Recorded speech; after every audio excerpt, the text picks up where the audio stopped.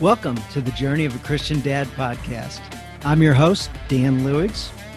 Who is the spiritual leader of your family? Is it you, your pastor, your spouse, the media? Do you know? I did, and sadly, no one was taking responsibility to lead our family. Well, friends, someone needs to take that job, and that man is you. You may not feel qualified, and some days I don't. With the help of God and a community of dads helping each other on their journey, you can be the leader your family deserves. We welcome you to the Journey of the Christian Dad podcast. All right, guys. So every week we always start out with some type of review or something like that. So rather than do the review at the beginning, I'll do that in here in just a little bit. For now, let me introduce our guest this week. I'll do a brief introduction. So we've got a gentleman named Phil Hess. He's been married for 55 years. He's got 3 self-confident children, and he's done all kinds of amazing things from running not the whole Sears organization, but running a good chunk of it and helping some retail establishments, reach kind of the peak. And he's not responsible for the downfall. He switched a long time ago, got his MBA at 60, and is now an adjunct professor at different universities. And he recently released a book, so he's a published author now. Anyway, so accomplished. And he reached out to me recently, and we exchanged a few messages. I said, I would just love to have you on the podcast. So welcome to the Journey of a Christian Dad podcast. Phil Hess, we're so happy you're here with us. Thank you, Dan. It's really exciting for me to be with you and our audience today. So thank you so much for inviting me. Yeah, absolutely. So here's where the kind of review of the week comes in.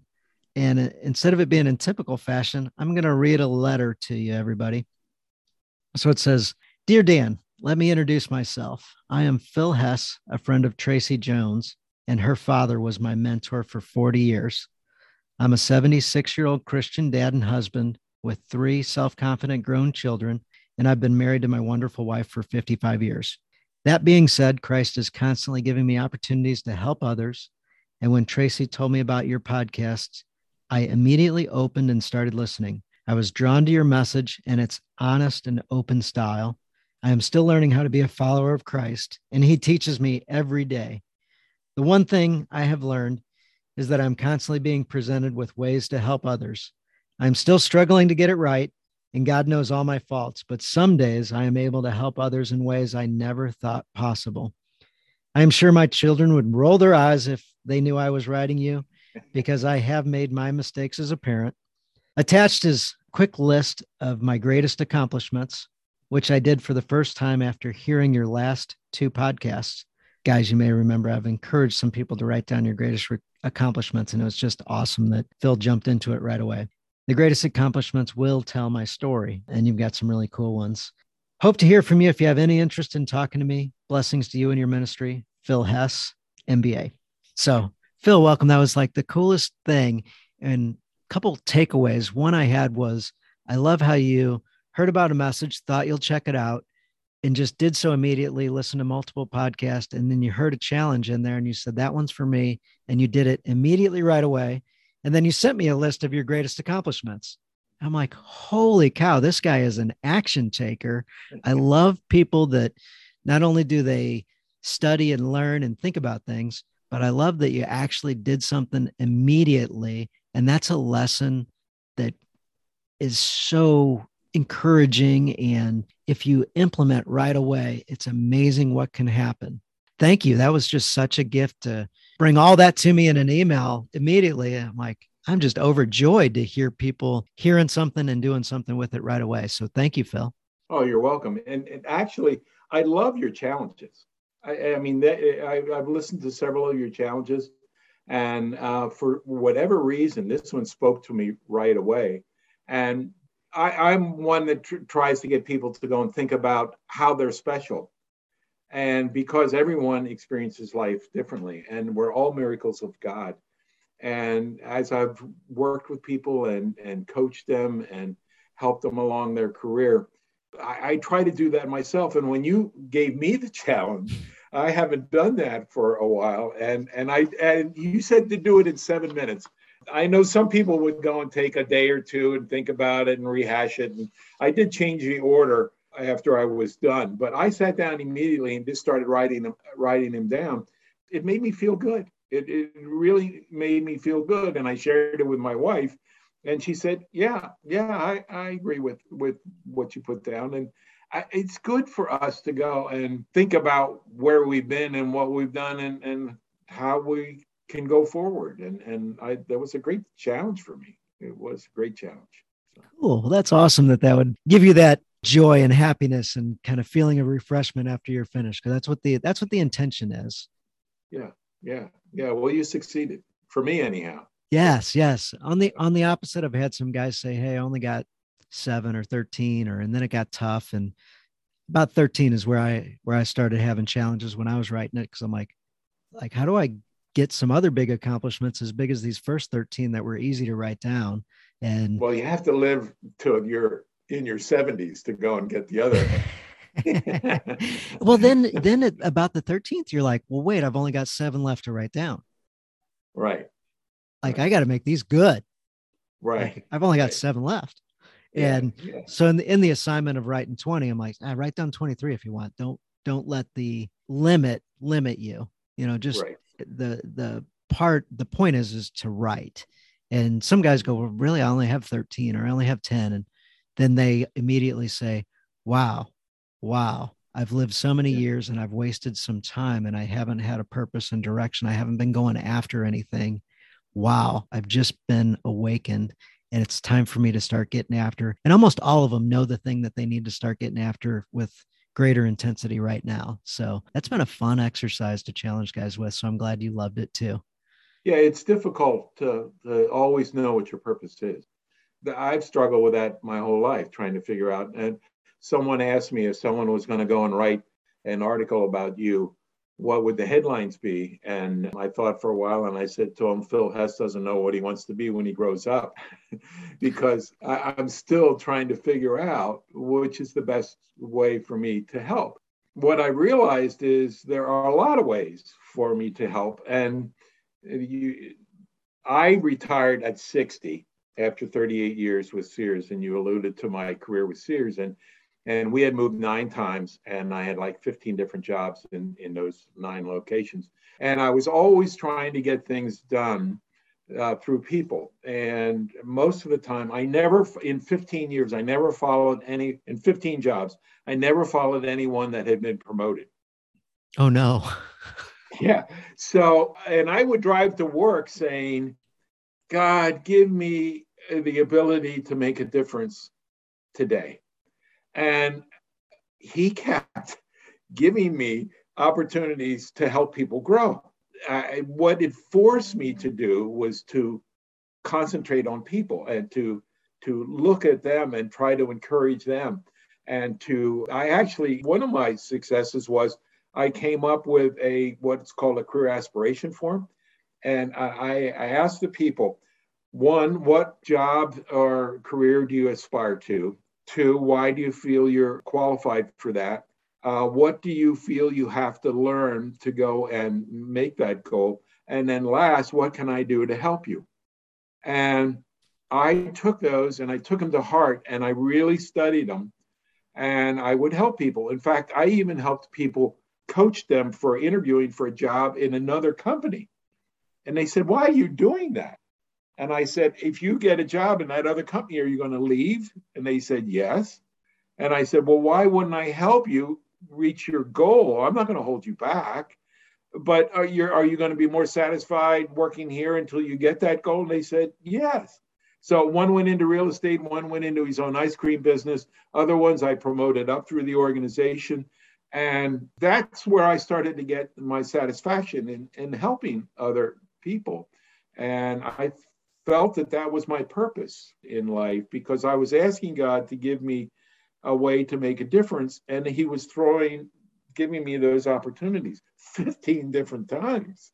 And it's really been kind of fun. And that's what I put, one of the things I put on my 20 was the fact that I've been able to go and help people make their careers and improve their lives and their families. And I also looked at everyone, they were not an associate, they were a family. And if they had a bad day, their family had a bad day. And if they had a good day, their family had a good day. Because I know I come home at night and we all sit down around the kitchen table. Well, what happened today? That's the obvious question. And we can set the whole mood of the family based on how the day went. And my thought process is the better I can make other people's days, the better day I'm going to have, and the more encouragement I'm going to have. And I think that's God has given me so many opportunities to give back. And the one thing, I was going to write a book years ago. In fact, I had about 3 chapters into it. And it was called Take the Job No One Wants. And it was to go and encourage people, because many of the jobs that I had over 15 years, over the 38 years, some people, one job, 3 people turned it down because it was going to be too much of a challenge. And I looked at it and I said, I can't think of one good reason why I wouldn't take the challenge on. And I went, and it ended up being a great opportunity for me. So what happens is, so the book was Take the Job No One Wants, because we sometimes want to play safe. And we want to do it on our terms. We want to have the inner control of what we think is best for us. It's when we let the external authority in our life, which is Christ and God, guide us, that it's going to go and allow us to do things that I never thought I would be able to do half of what I have done. I'm right now, people are laughing at me. How many jobs do you have? Well, I'm a full-time accountant. I'm an adjunct professor at 2 different universities, and I sometimes 3, depending on the semester. I'm a pulpit supply preacher, which is permanently assigned to a church for the last 2 years. I just published my first book called Ask Me Anything, which helps people do interviews. And I'm trying to go and open up my upward career counseling, which is mentoring people to go and get jobs and careers, and through the interview process to go and better themselves. And so they say, well, what do you do on Saturday? And I said, well, my wife is going to ask me, can I find another part-time job for Saturday? So, so this is what retirement looks like. Yeah, but I'm doing the things that I want to do, and I'm doing it because I want to do it. I work a lot, I'm always busy. And I decided that I'm not going to go and be a weatherman. And every time I would call my mother or my father, I'd say, well, how are things going? Well, as good as can be expected. And it's going to rain today. And I thought, well, that was great, but I want to talk about more. Yes, yeah, absolutely. More with my life. And someone said to me, well, Phil, when are you going to come out and play? When are you going to come out and play? And I said, well, I can play golf once in a while. I can go fishing, but I can't do it all the time. I'm doing the things that I want to do. Yeah, it sounds like you are playing with the jobs that you have. The work is the play. Creating, writing, and my wife said, if you could go back to your high school reunion and tell some of your teachers or your classmates that you wrote a book. Here's the guy who was really challenged in high school because of a learning disability, which back in my days, no one diagnosed it. And so I overcame it as I went through life. Can you share your learning disability? Yeah. And what challenges that caused you earlier in life while you were, in the formal school system at a younger age? Yeah. What happened was I could not read, right? Dyslexic maybe. And for me to read out loud as a senior in high school, it was punishment. And when we would be asked to go and read in class, I would try to figure out where my section was coming. I would try to practice it in my mind before I would read, because it was very difficult for me. Even when I was, but I could read, and my memory was very, very good. So I could read and study it, but I would start to skim because I get bored reading the books all the way through. So what happened was I got into college, and I had a tough time because I was a biology major, and I changed careers because of covalent chemistry. and became a business economics major at that point. And I was surviving and getting through, but I had a tough semester. And that's when I said, okay, I got to get on a schedule. God, help me. God, give me what I need. And I got on a schedule. I ate 3 meals. I got up in the morning. I did my studies. I exercised every 2 days. I went to church on Sunday. And that's where I met my wife. We met at the dining hall because we had assigned seats. And we were at the same table one year for one semester. And we met each other and had a mutual interest. But Sundays, I would get up when everyone was sleeping, get on the school bus. So it would take us downtown to the drop us off so we could go to our local church. And I would go to church by myself.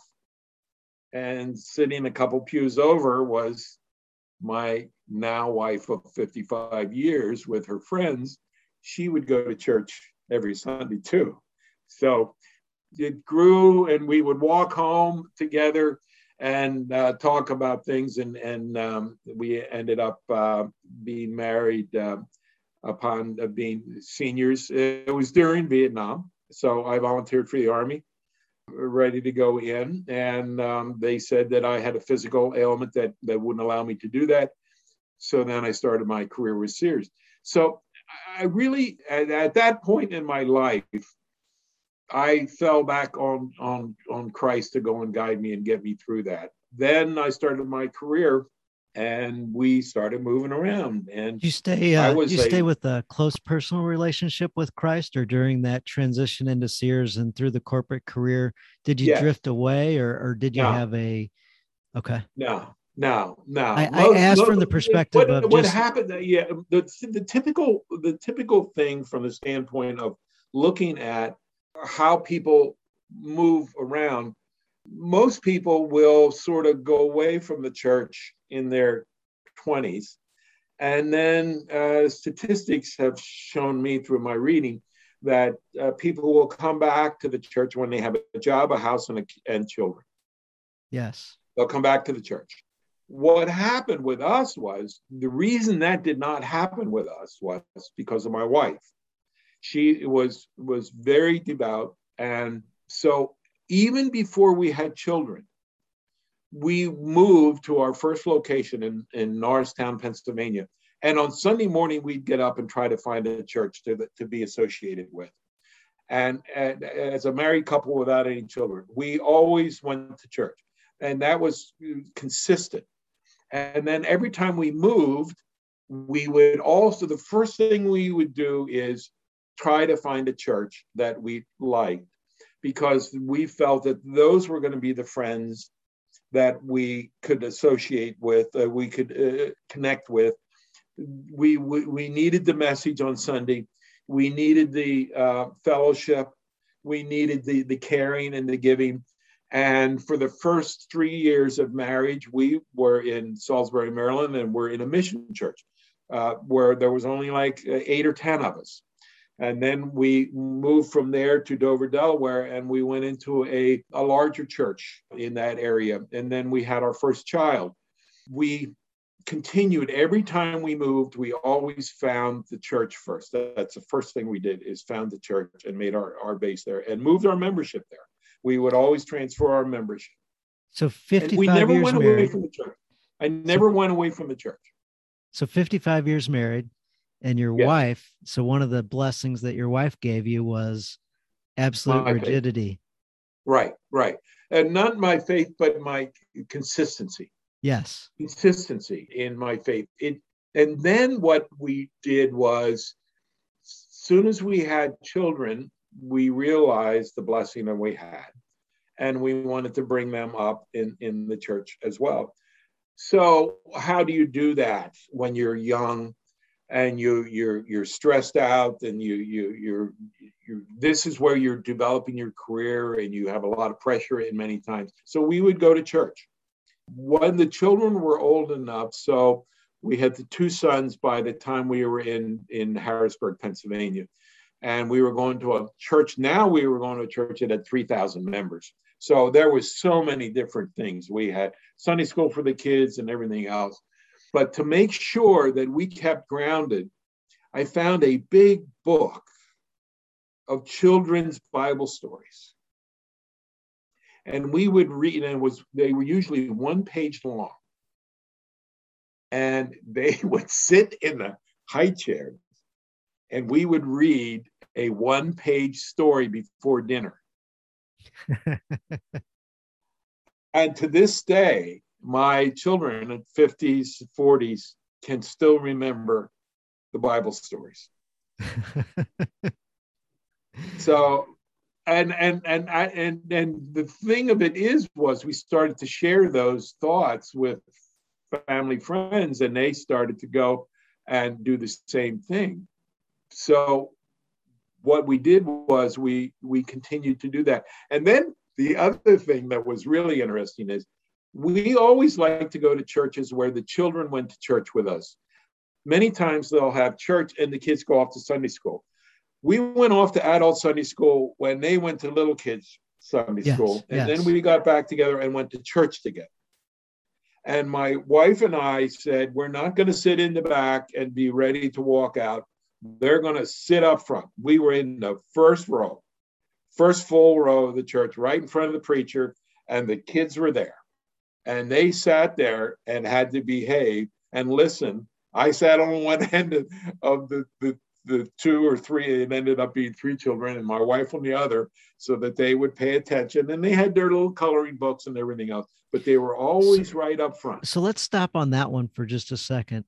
That one's a very common one that I hear from men and families of, gosh, my kids in church and fighting and on and on and on. I even think back to my own childhood, and my parents had my goodness, 3 kids, and we just can't keep them, behaved during a whole church service. So have you got any tips? And you may even fast forward some years and think about the grandkids and how they behave in church, because I'm sure you've gone to church with the grandkids too. Right. But any tips for, I don't want to say getting through a church service, but maybe even thriving in a church service with kids?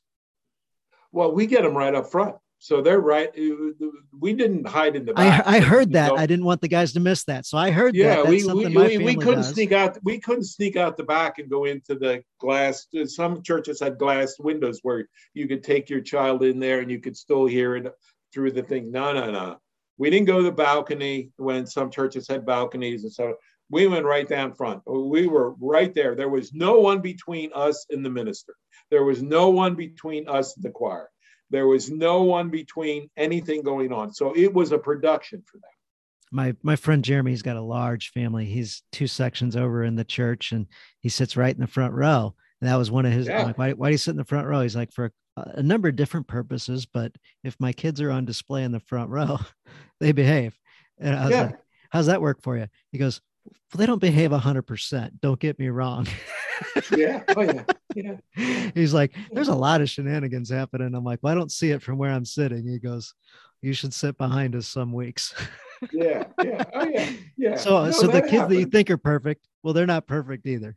No. But sitting in the front row, I do think that at least for me, helps me stay more engaged and paying attention. But I also think it helps the children be more engaged and paying attention, because when you're front row at a concert, you're paying more attention and you're more locked in, and it's a closer experience. So for those of you back row folks, I think there's extreme benefit to being in the front row. Yeah. And a life lesson there too. If you're in the front row, your kids will be in the front row. If your kids are in the front row, normally you're way more engaged. Think about the times where you're in class and you're in the back row. What were you doing? What were you thinking? Who were you looking at? I was looking at the person next to me, or I was looking down at my desk drawing something. I wasn't engaged in the material. But a buddy of mine got to be close with Gary Keller, owner of Keller Williams, or starter inventor of Keller Williams. And he's like, every time I'm in his class, I get there 30 minutes early and I sit there all by myself. Nobody's in the room. I make for sure that I'm front row, because there's no possible way I'm going to waste time not learning as much as I can from this guy. I'm not going to be late, blah, blah, blah. But the point is, when you make it important and you do things such as sitting towards the front, there's some importance to that. And you just take in so much more when you're locked in and engaged, and you get there's a reason why concert tickets and stuff cost 5, 6, 10 times more to be down low and in front. Yeah. they say if you want and I tell my grandkids this, I said, if you want to go and get the most out of your class, be the front row right, from the standpoint of the professor, because the teacher looks that way the more professor's often. on the right-hand side, and he's going to go and look at you. And I said, and if you want to get through the class, you read the summary of the chapter. If you read the summary of the chapter and you have an idea of what we're going to talk about, it's unbelievable what you'll get out of the class. So on Sundays, I get a hold of, the material, read through it. And then when it's, whatever happens on the service, I'm already, locked in and like, oh, cool. The preacher took it in a different direction than I was thinking he was going to go. But how cool to contemplate this concept when I've already been ruminating over here with this other one, anyway, it just helps me so much get more out of the sermons than, without having any clue what's coming. Yeah. It's now I've done over 460 messages, and I've never repeated one. The liturgy repeats every 3 years. Yeah. Yep. And I have never, ever pulled out my first one. So if I ever write another book, I have 460 different messages. But 460 chapters.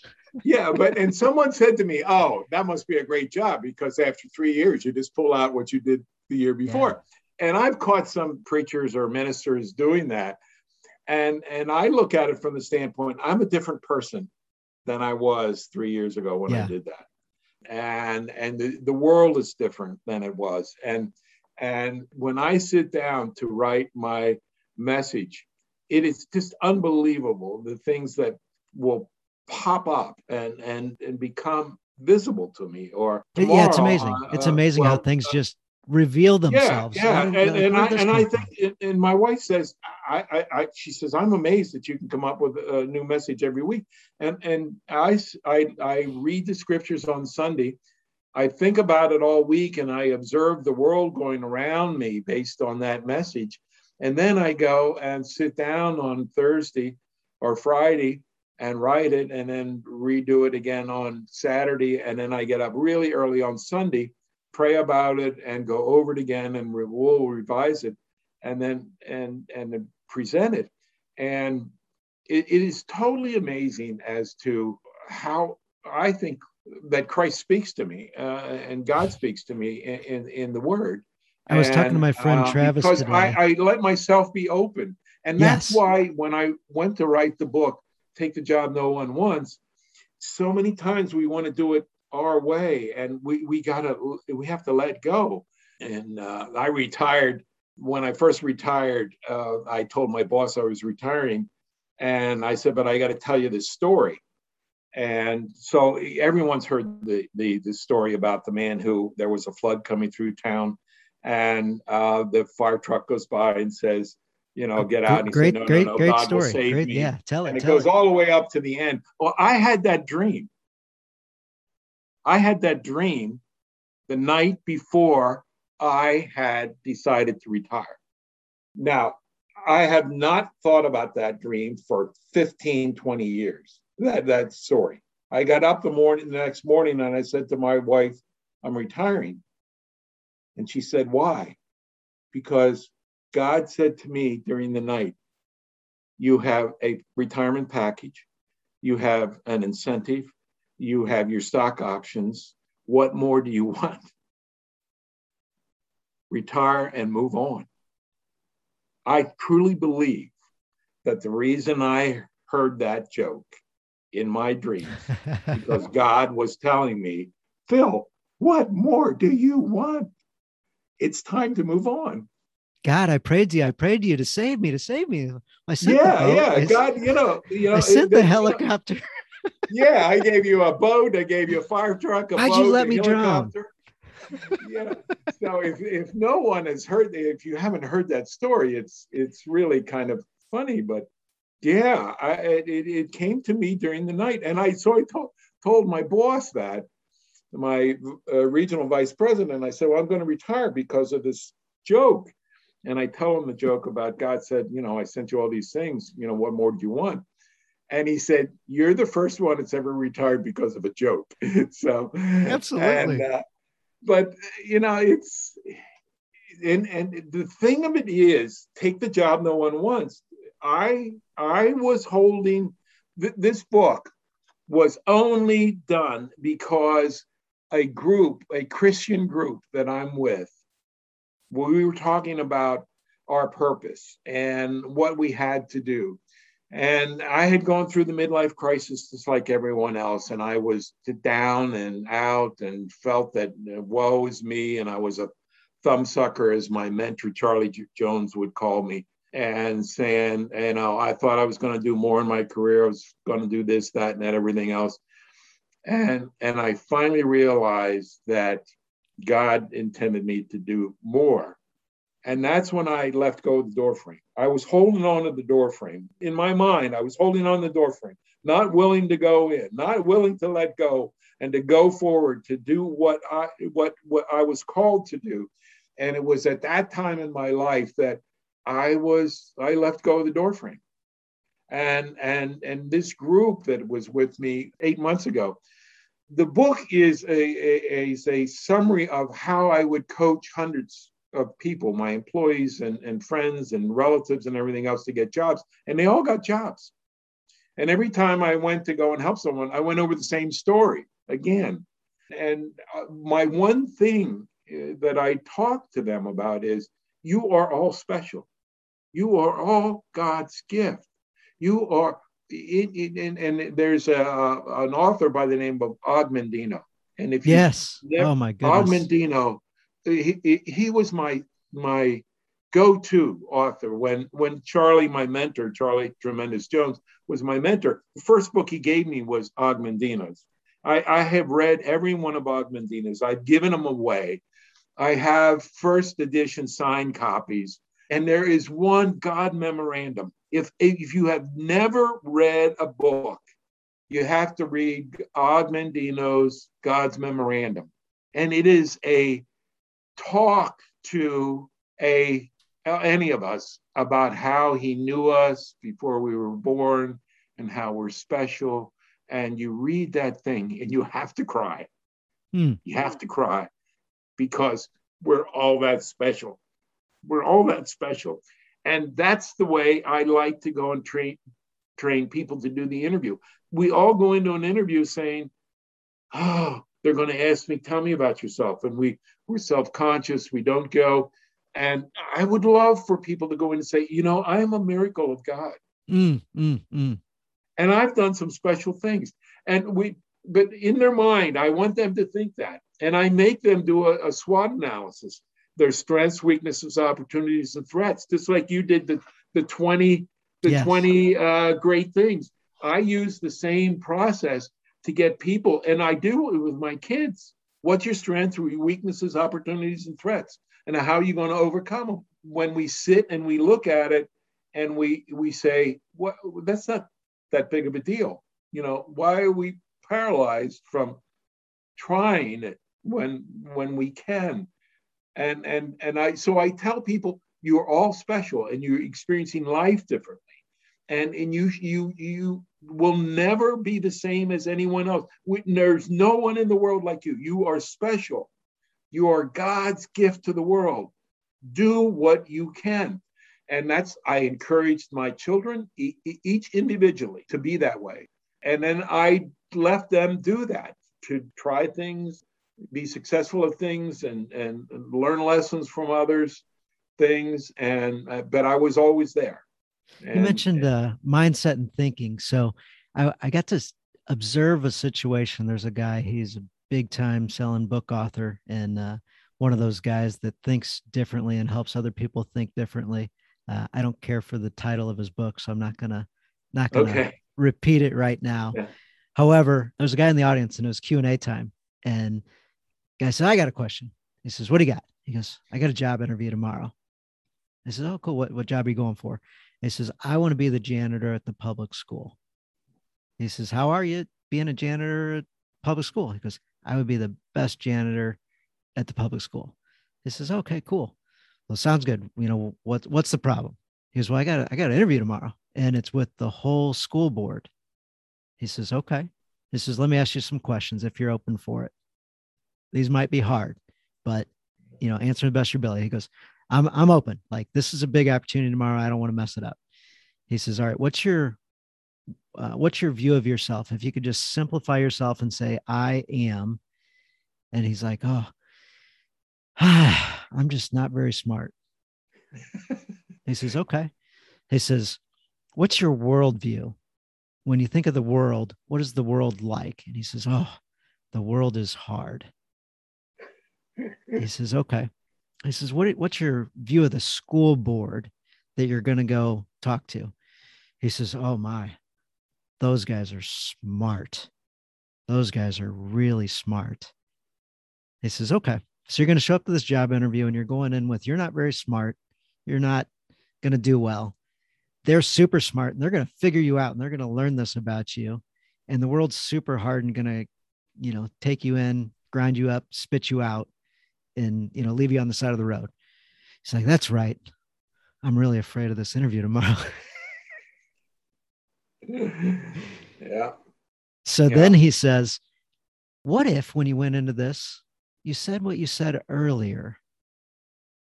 He said, what'd I say? He said, you were beaming with pride. You said you would be the greatest janitor of all time.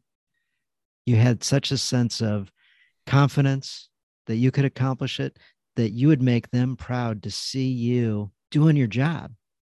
He's like, I'm confident that you can do that because I saw you say it. Because I have no idea if you can do the job or not, but the way you had that confidence said you could. What if you stepped into that board and declared that as your statement? If you guys give me the opportunity, this is my dream job. I will, and passionately talk about what you said. What do you think their questions are going to be? Where are they at? He says, huh, really? He's like, what if they're asking questions based on what I just saw, as opposed to you bringing in your thoughts of yourself and your worldview? Why don't you let that go? That doesn't serve you. And the guy's like, thank you so much. I'm going to go get this job tomorrow. I don't know if he did or didn't, but my guess is he probably got it, because that Yeah. confident, passionate guy, I would have hired. Yeah. Yeah. Yeah.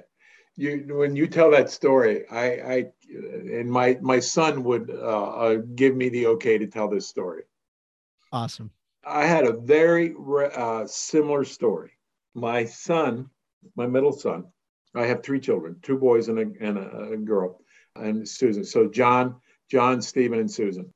Stephen was in a school, and for whatever reason, he was mistested, and they didn't think he had the ability to do his math and so forth. So he probably had a little of the tendencies that I had. And so, but he was very handy. He loved tools and he loved to work and everything, fix things and take things apart and everything else. So they would allow him to go with the janitor and do things in the school as like a third grader. Now he came home and said that, and he said, I think I want to be a janitor. And I said to him, Stephen, that's great, but only under one condition. You're the best janitor you can be. Right now, he was acknowledged by the state of New Jersey as one of the top 40 under 40. He's nationally ranked, world ranked in his banking investment career, and he has done extremely well, career-wise, family-wise, his faith-wise. And when they had the program and threw it up, they said, what quote would you like to go and have people remember you by? And he said, I once thought I was going to be a janitor, but someone told me if I'm going to be the best one, I could. And I've tried to apply that to everything else I've done. That's awesome. So we don't know when we say those little things that how it's going to affect people in the future. For the last 16 years that I've been teaching, and for at least 5 years before that, so we're talking now 21 years, I have made either my employees or every one of my students, no matter what the class, the first assignment is they show up on first class and they don't have the book. They want to test it out. How's Hess going to be? What's the syllabus? Yeah, I'm not investing $130 in a book. I'm not going to go and rent that book because they all rent them right now. So the first assignment is they have to go and read the book called The Common Denominator of Success by Albert Gray. And it's you can get it through Tremendous Life Books, which is Charlie Tremendous Jones's thing for like $1.25. I have them laying all around. I carry them with me, and I have the little Bibles and the Common Denominator of Success, and I hand them out to people. And it's by Albert Gray, Gray. And you can go into Google it, and it comes up as a speech that he gave at an insurance convention in the 1940s. Now, it's not inclusive language because it was all men at that time. Right. So Charlie has upgraded it to be inclusive language. But Albert Gray's thing was the common denominator of success. And he goes through his research. And the common denominator of success is successful people do what unsuccessful people don't want to do. Yes. And they do it with a purpose. I make every one of my students do it. And I say, do you understand it? What is it? Do you understand it? And how can it be applied to the class? Mm-hmm. So then we talk about it in the second class. And I say, okay, now we all know how you get the A.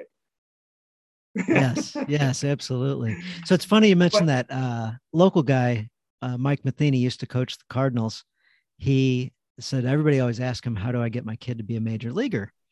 And he said, well, the simple answer is what you just said, having them be willing to do something that somebody else won't.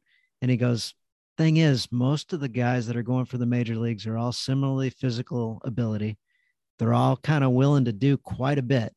He goes, the additional thing that I think actually gets you to the major leagues is being willing to not do the things that other guys do. Right. So the bad habits, I'll use alcohol as an easy example, overindulging and staying out too late and things like that. So many a ball player has missed the team meeting and, that was the end of the career for them type thing. I got another guy just like you, similar ability. I'll just slot him in your spot and, move on. So yeah. Doing things that other people aren't willing to do. Right. And also doing things that other people are willing to do, or not doing things that other people are willing to do. So yeah, that's a big one. Yeah. Anthony Robbins, if you've ever read any of his books, he tells the story about how he was hired by the government to go and make sharpshooters. And oh my gosh, this is an unbelievable story. Do you know how he initially did that? Yeah. Okay, go. Tell it. He only studied he went and interviewed and studied the ones who were the experts. And then when he went back, he trained everyone only the expert way without any other. This is the only way you can do it. And then he that's my understanding of the story. I think if I got the story right, he was incredibly young, a teenager, and his mentor, the guy who was actually going to do the training, didn't show up. Oh. So it's the very first day that they're going to lock in with this new group of guys and show them how to be expert marksmen. And Tony's just the assistant. Right. And the guy doesn't show. So you've got maybe a 17-year-old or whatever getting these, trained military guys. Mm-hmm. He's like, what could I do? Yeah. We had a mission, we had a paycheck, we had a job to accomplish. And so he stepped up and did it. And the drill he did that particular day was he had him shoot at the target from some ridiculous, like 5 feet away. And they're like, come on now, we can hit that. He goes, well, do it. Like, I'm running the show, so do it. Right. All right. How about 10 feet away? How about 15 feet away? How about 25 feet away? And they kept going back and back and back, and they kept hitting the bullseye. He's like, all right, perfect. We're all expert marksmen from the designated range that they wanted us to accomplish. And we did it in one day. Yeah. Versus weeks and months. Right. Yeah. I said, this guy's okay. We're going to bring him back. Yeah. This is just an unbelievable story.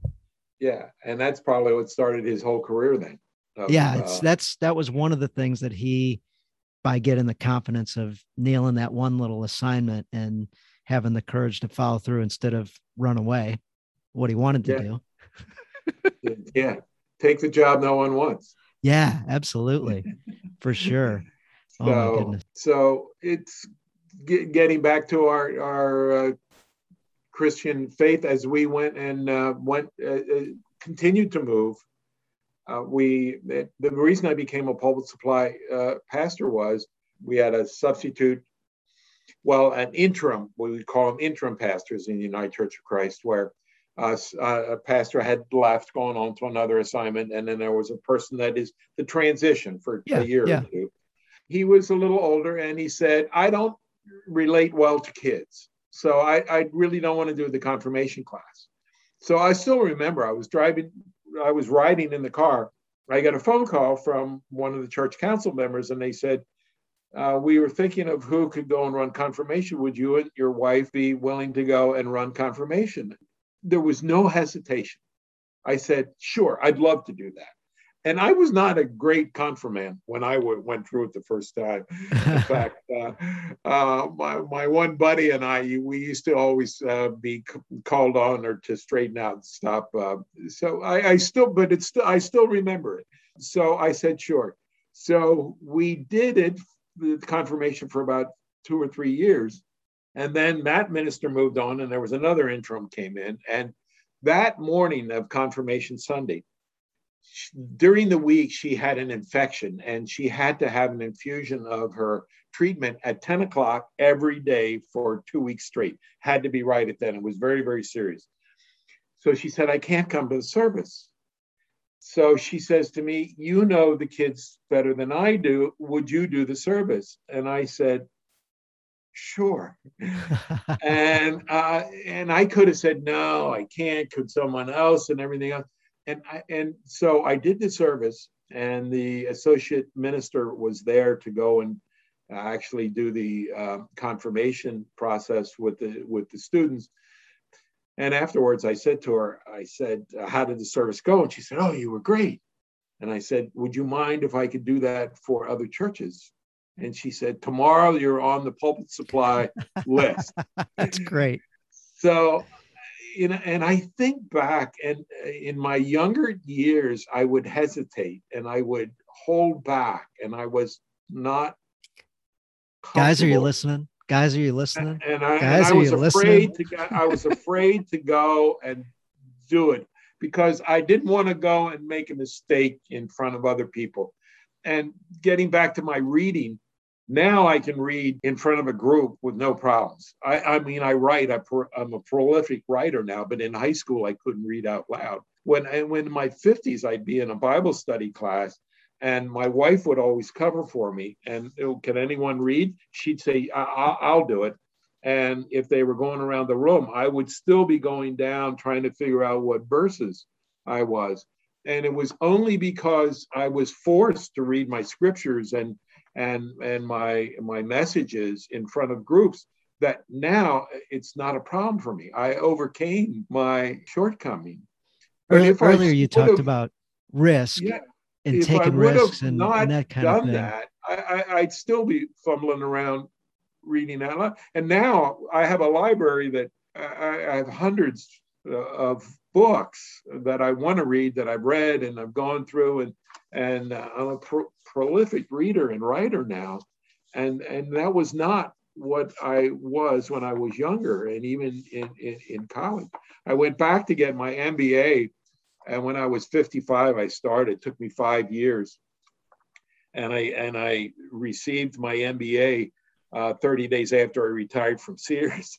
And so what did I need an MBA for at 60? Mm-hmm. Well, I had a lot more to do in my life. I mean, and that gave me the credentials to go, and my college professor hired me as an accountant. The college and ended up saying, with your work background and your experience, and I ended up being number one in my class. Oh, wow. And the first time I graduated, I was in the bottom portion of my class. How redeeming. So yeah, and so they asked me to be a professor, and I'm saying, what if I hadn't done that? I mean, would I have been as happy as I am with myself now? Would I I was have to been say, I able can to see touch? pure joy. You're just a Would I joyous have been guy. able to go and help people? Maybe I would be able to help people to go and teach them how to go and put a roof on or stuff like that. Because I still my father was a finished carpenter. He made cabinets and stuff like that. My grandfather was a farmer who turned into a rough carpenter, framing and everything else. I have all their tools. I like to do woodworking. Is that I teach my my daughter at 42 has a tool belt, and if anything breaks in her friends, she shows up and fixes it, Nice. and they laugh about her having her tool belt. But so I can impart that. But if I was always afraid to go and do what I think God has called me to do, then I think I would have really missed out a lot in my life. And I make mistakes every day. I'm making mistakes now, even with my kids, and they're grown. They're 50s, and one will turn 50 in February, and one's 53. I still upset them. I still make mistakes. So, couple things right there. So, Richard Branson, yeah, Richard yeah, Branson, he's got a yeah, quote that stuck with me for a long time. And it's, if there's a great opportunity, say yes, and right, then yeah, figure it out later. So right, that's what I hear you saying is, if yeah, it's an opportunity, if it's a direction you should go, but fear's in your way, say yes anyway, and then figure it out later. Rally the troops around you, study, learn, but say yes, and then figure it right, out later. And then I also just heard you talk about making mistakes with your kids and engaging. So often dads say, or think, they might not say it out loud, but they think, I might mess that up. I don't quite know how to handle this one. I'm going to be over on the sidelines and sit this one out. And if you do that yeah, too often, somebody else is guiding and leading your family. So I encourage you to step into those situations and start the learning process. And what Phil did when he wrote the 20 greatest accomplishments is the doing part. And so some of the greatest learning you'll get is from the doing part. And next level learning is we're doing the teaching part. So when you're mm, on the advising and teaching and coaching and mentoring and helping somebody else with a concept, you actually learn more than when you're initially studying it. It's an incredible lesson there. So, guys, I encourage you to jump in and take action. And this is just another spot, another couple segments where we were talking about stepping into that fear, or not sure if you can do it. You get thrown the Sunday sermon and the confirmation, to do. And like, all right, yeah, I'm jumping in. And not only did I like it, but I want to do more of it. Had you said right, no to that opportunity, who knows if you'd have got that opportunity ever again. yeah, yeah. There's one other thing you mentioned earlier that I wanted to talk about, totally random. You mentioned you were to ask the kids a series of questions, and the last question was, how can I help you? And what I wanted to jump into there is, when somebody in life says, how can I help you? I encourage a couple things. One is to answer them. What Mm-hmm. most people answer with, in my experience, is, oh, I really appreciate the offer. I'm good. Like, things are good. I'm good. Mm-hmm. Well, what if that was an answer that you're not allowed to give? Yeah, I know. My thought process, if you're going to ask, what can I do to help you? Then you have to be willing to do that. If you don't want to help them, don't ask. Yes. On the flip side, Don't if ask. somebody asked you that question, Yeah, yeah, I would encourage you, and you probably come up with an yeah, answer, a real answer, as yeah. opposed to a deflected answer of, they're too busy, they don't really want to help me, or I'm not going to Well, think about the talents, abilities, skills, or even the challenges that I'm just going to pass on the conversation and just say thanks, but no thanks. yeah. Well, I also learned in life that I can't do it myself. My wife has helped me raise the family and keep me grounded in my Christian belief. But I also needed a Christian mentor too. And I had someone that We would spend a day. I would go up to Charlie Tremendous Jones's house, and I'd say, Charlie, I need a day. I need a day. Come on up. When do you want to come up? And he was very busy. He's a busy Yeah. guy. Yeah. And I would go up to his house, and he and I would go. I tell you a funny story. He would bring in underprivileged citizens in the area of Harrisburg. He'd have Bible study with the senators and representatives and in the mornings, and so he would do anything he could to help. But he had one room which was Christmas every day, and you would go in there, and it was all decorated as Christmas and everything else. And he would take the kids there first, and they would come in and see the trains and the whistles and the trees, and every day was Christmas.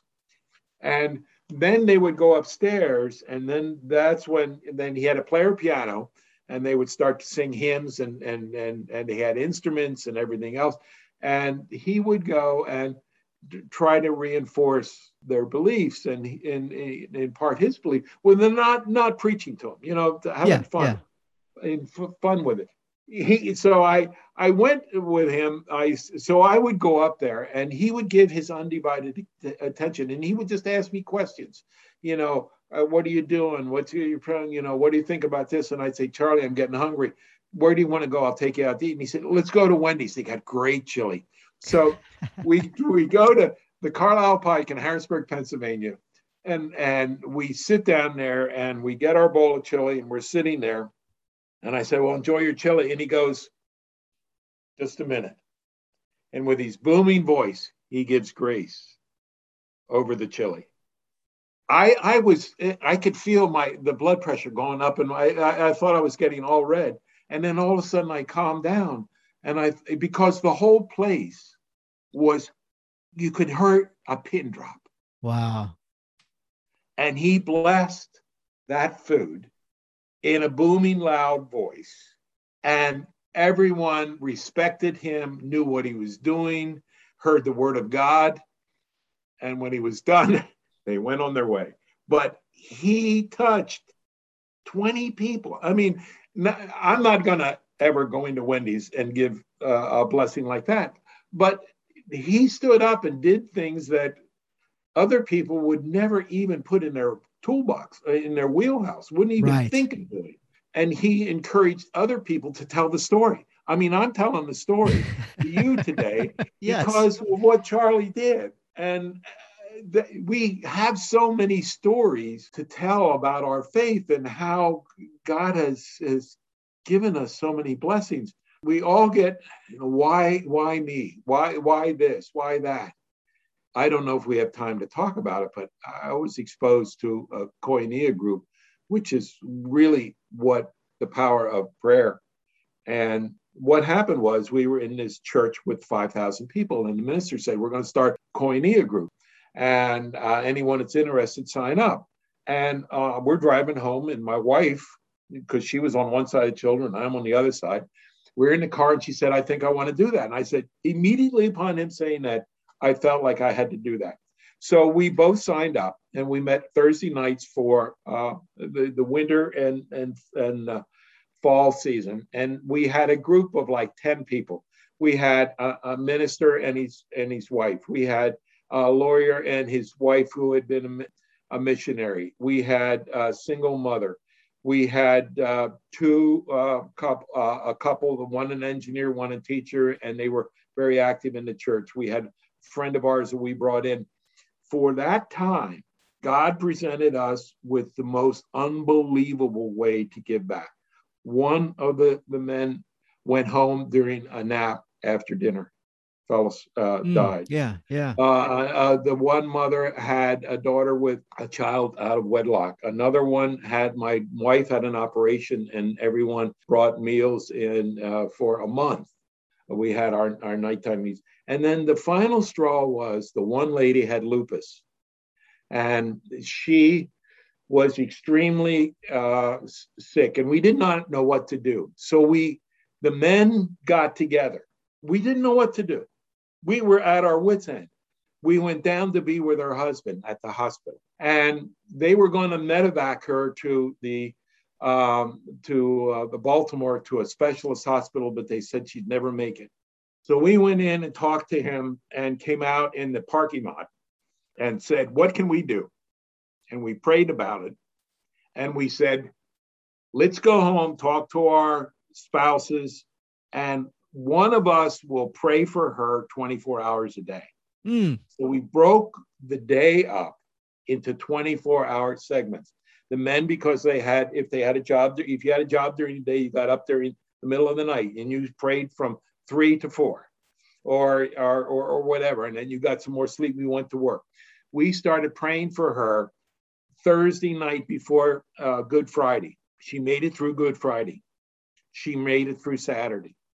She made it through Easter. We told the story at the church. They told their friends when they called out.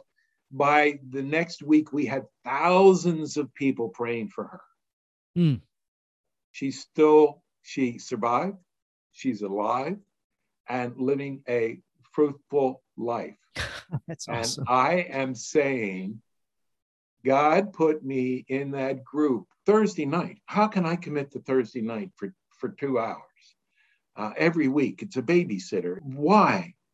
And after that was over, I can tell that story, the power of prayer and dedication to what God puts us to, and say, I saw a miracle. I saw a miracle. And That was great. That was great. so I usually ask so guys for kind of a parting thought, and that was a really, really powerful one of literally the power of prayer and guys deciding to do something, take a stand. And a group of you guys came up with that idea. And what a radical right, idea. What a radical idea that is. 24 right, hours. Who wants to wake up at 3 o'clock in the morning, right. and blah, blah, blah. But man, I applaud you. That is so cool. And to hear that story is amazing. This is coming. What's This that? is coming.